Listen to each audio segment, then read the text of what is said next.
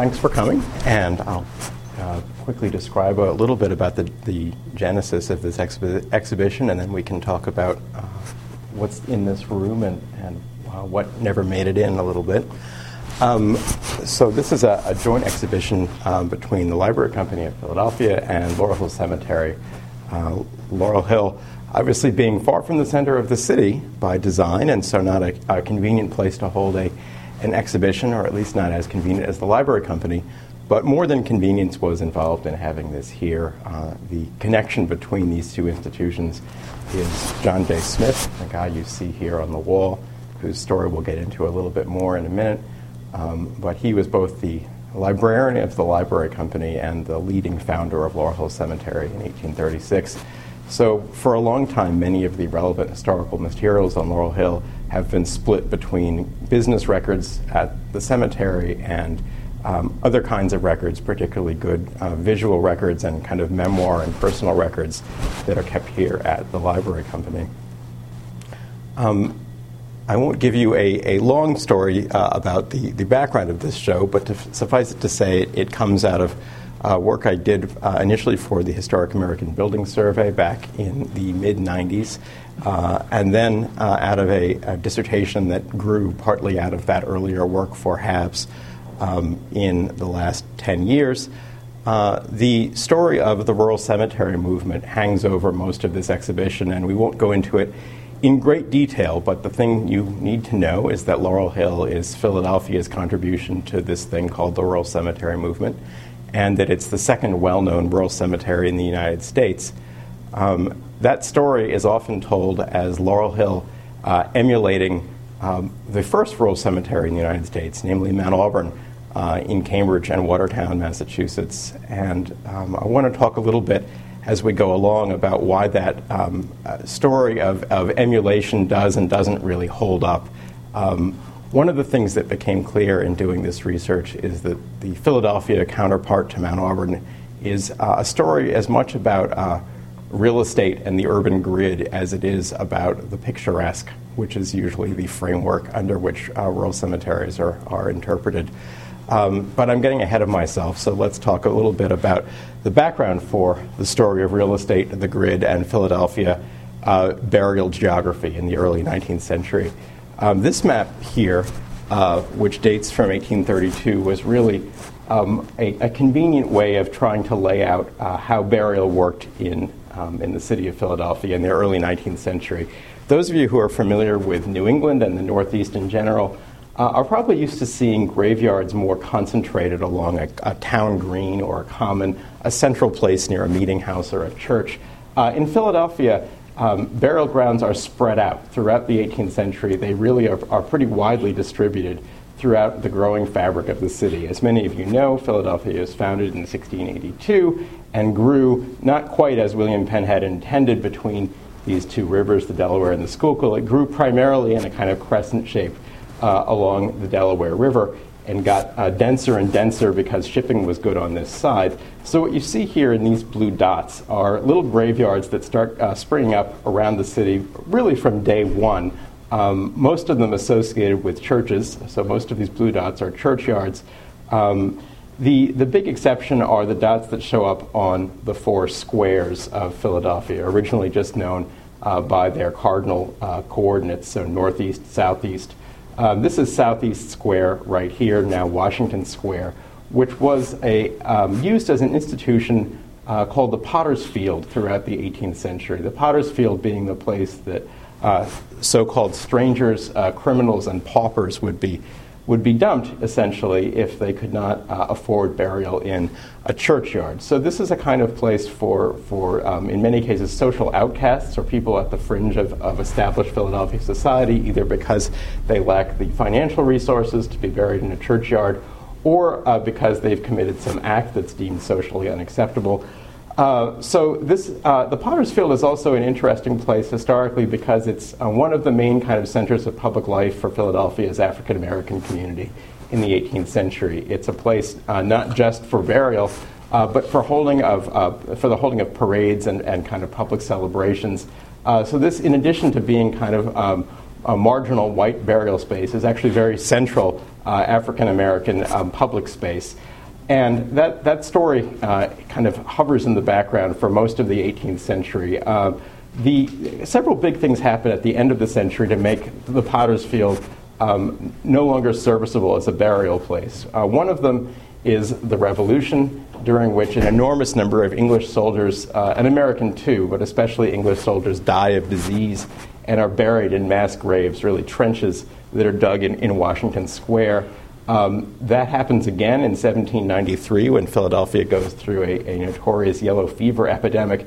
So by 1794, 1795, the Potter's Field is chock full with bodies. It's really kind of, it's the bodies stacked upon each other. Almost all of the graves are unmarked. And it's understood to be a place that is both unsanitary and overcrowded. Memories of yellow fever are quite recent. There is a fear that decaying organic matter may have something to do with the disease. People don't yet know that yellow fever is spread by mosquitoes. And so there's a lot of public health concerns that surround the Potter's Field. So starting in the mid-1790s, the Potter's Field is shut down in Washington Square, and gradually it makes its way further out, first to kind of 9th and Lombard, down in here, then gradually by 1830s, the early 1830s when this map was made, out to here in a little kind of village satellite of Philadelphia called the Vineyard, or Francisville. This is the Potter's Field in 1830. And then finally out outside Philadelphia County, where, in fact, the modern equivalent of the Potter's Field still exists. So the story on one hand of Philadelphia burial in the early 19th century is a story of moving the kind of pauper dead further and further out of the city. And that's an important story because the rural cemetery movement, of which Laurel Hill is a part, really kind of inverts that pattern and says, rather than moving the poor to the edge of the city, suddenly the further suburbs of the city are going to be a place where the middle and upper classes are going to want to be buried. But keep in mind then that prior to 1830, burial on the fringe of town is associated primarily with poverty and low social status. So there's a really important flip that happens starting in the mid-1830s.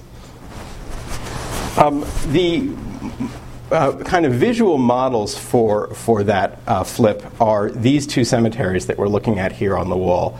Mount Auburn, which we've mentioned, founded outside Boston in 1831, and originally a kind of joint venture between the Massachusetts Horticultural Society and people wanting to build a rural cemetery, in other words, an institution with a naturalistic design built on woodsy grounds several miles from the city and partly modeled on a Parisian example, Père Lachaise Cemetery, opened in 1804 on the grounds of a former estate, and Paris's solution to some of the problems we've just been talking about, crowding of urban burial grounds, a sense that they are associated with disease. Mind you that in Paris, those problems are much, much worse. The Parisian burial grounds before 1804 have been literally bursting at the seams in creating some very grisly scenes, which I won't describe for you in great detail. But Père Lachaise is really the Parisian answer to overcrowding of burial, and again, offers a kind of new thing, which is that in 1804, Parisians can bury themselves in lots that are not affiliated with any church, that hold out at least the temporary promise of private property. Père Lachaise offers you private lots for burial, but not in permanent ownership conditions. You essentially rent your lot for 99 years, according to the European system. Mount Auburn does something different. It actually says you can own a lot in this cemetery in perpetuity. You see them laid out here along these serpentine roads as little independent family lots. And that idea of the family lot as a piece of private property that a family can own in perpetuity is maybe the single most important institutional underpinning of the rural cemetery movement. Again, much of the writing on the rural cemetery movement focuses on the evolution of the picturesque landscape, moving from 18th century English gardens to Père Lachaise, which is in some ways an interpretation of that for burial purposes, and finally to Mount Auburn. There is an important landscape design story here, but undergirding that story is the framework of private property, which Mount Auburn offers on this sort of large picturesque scale. In the mid-1830s, Philadelphians are aware very much of the Mount Auburn example, and they're excited by it, as are people in almost every major American city and even large towns. Mount Auburn, by the mid-1830s, has become a popular tourist attraction. Its picturesque scenery is a real lure for people coming out on steamboat and horse car lines, and Mount Auburn becomes a kind of tourist mecca. And it was also heavily covered in the local press and even the national press by the mid-1830s. So progressive city leaders across the country begin thinking, could our city support something similar? And in Philadelphia, John J. Smith, the librarian at the Library Company of Philadelphia, begins talking to a man named Benjamin Richards, the former mayor of Philadelphia, who has himself been to Paris and investigated Père Lachaise and very much admires it as a model and hopes to do something similar. So with Père Lachaise and Mount Auburn on their minds, John J. Smith and Benjamin Richards begin talking to other people who seem likely to be able to help them out with this scheme. Other kind of public-spirited citizens with either the money or the vision to realize this plan. They contact two other people, Frederick Brown, a leading Philadelphia druggist, and a guy named Nathan Dunn, who is a Philadelphia China merchant with a kind of dramatic and checkered past. Nathan Dunn, in the 18 teens, had been an important importer of China into Philadelphia and a very wealthy merchant. But he, in the course of financial problems that are national at that time, becomes, as they say at the time, embarrassed. He can't pay off his creditors, and he ends up essentially defaulting on loans, goes back to China, and in the 1820s rebuilds his fortune.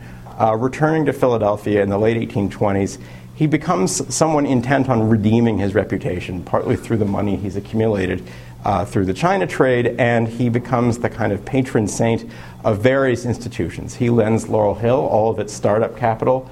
He also gives Haverford College a huge amount of money early on. He's particularly connected to conservative Quaker institutions around Philadelphia, institutions which have some affiliation with Orthodox Quakers. As some of you may know, in 1827, there is a major schism in Quakerdom, and Quakers split into Orthodox and Hicksite sides. The Orthodox tend to be more urban, more mercantile, and more conservative in many respects. Orthodox Quakerism hovers in the background of Laurel Hill Cemetery. Laurel Hill, like Mount Auburn, is officially non-sectarian, so it has no official religious affiliation.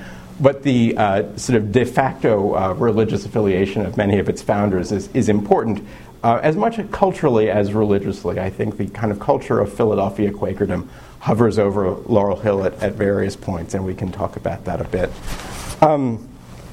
So in this case, we're looking at some of the institutions that provide either models or counter-models for Laurel Hill when it gets started. Right here, we're looking at a picture of Old Swedes Church, which I kind of offered as an example of a churchyard heavily built up by the early 19th century. This was one, in fact, where, if not the very poor, at least the struggling might have a chance of being buried. The minister here, a man named Nicholas Collin, is sort of famously permissive when it comes to the families of people who have died and are in modest means. But in many cases, in order to be buried in a churchyard, your family has to not only be prepared to pay the immediate fees of burial, but also to have been in good standing and paying church dues for years beforehand. So it is often hard to be buried in a churchyard. The alternative up until the 1820s is the Potter's Field. We talked about Washington Square as a Potter's Field, and in fact it was the official Potter's Field. There were also unofficial Potter's Fields, places where poor people were simply buried without official sanction of any sort. One of them was on the site of 30th Street Station, and that story isn't as clear. We don't know as much about it. It's a kind of peripheral location that seems to have belonged to the Quakers up until the early 19th century, and they seem to have kind of left the gate open, and people were buried there really from the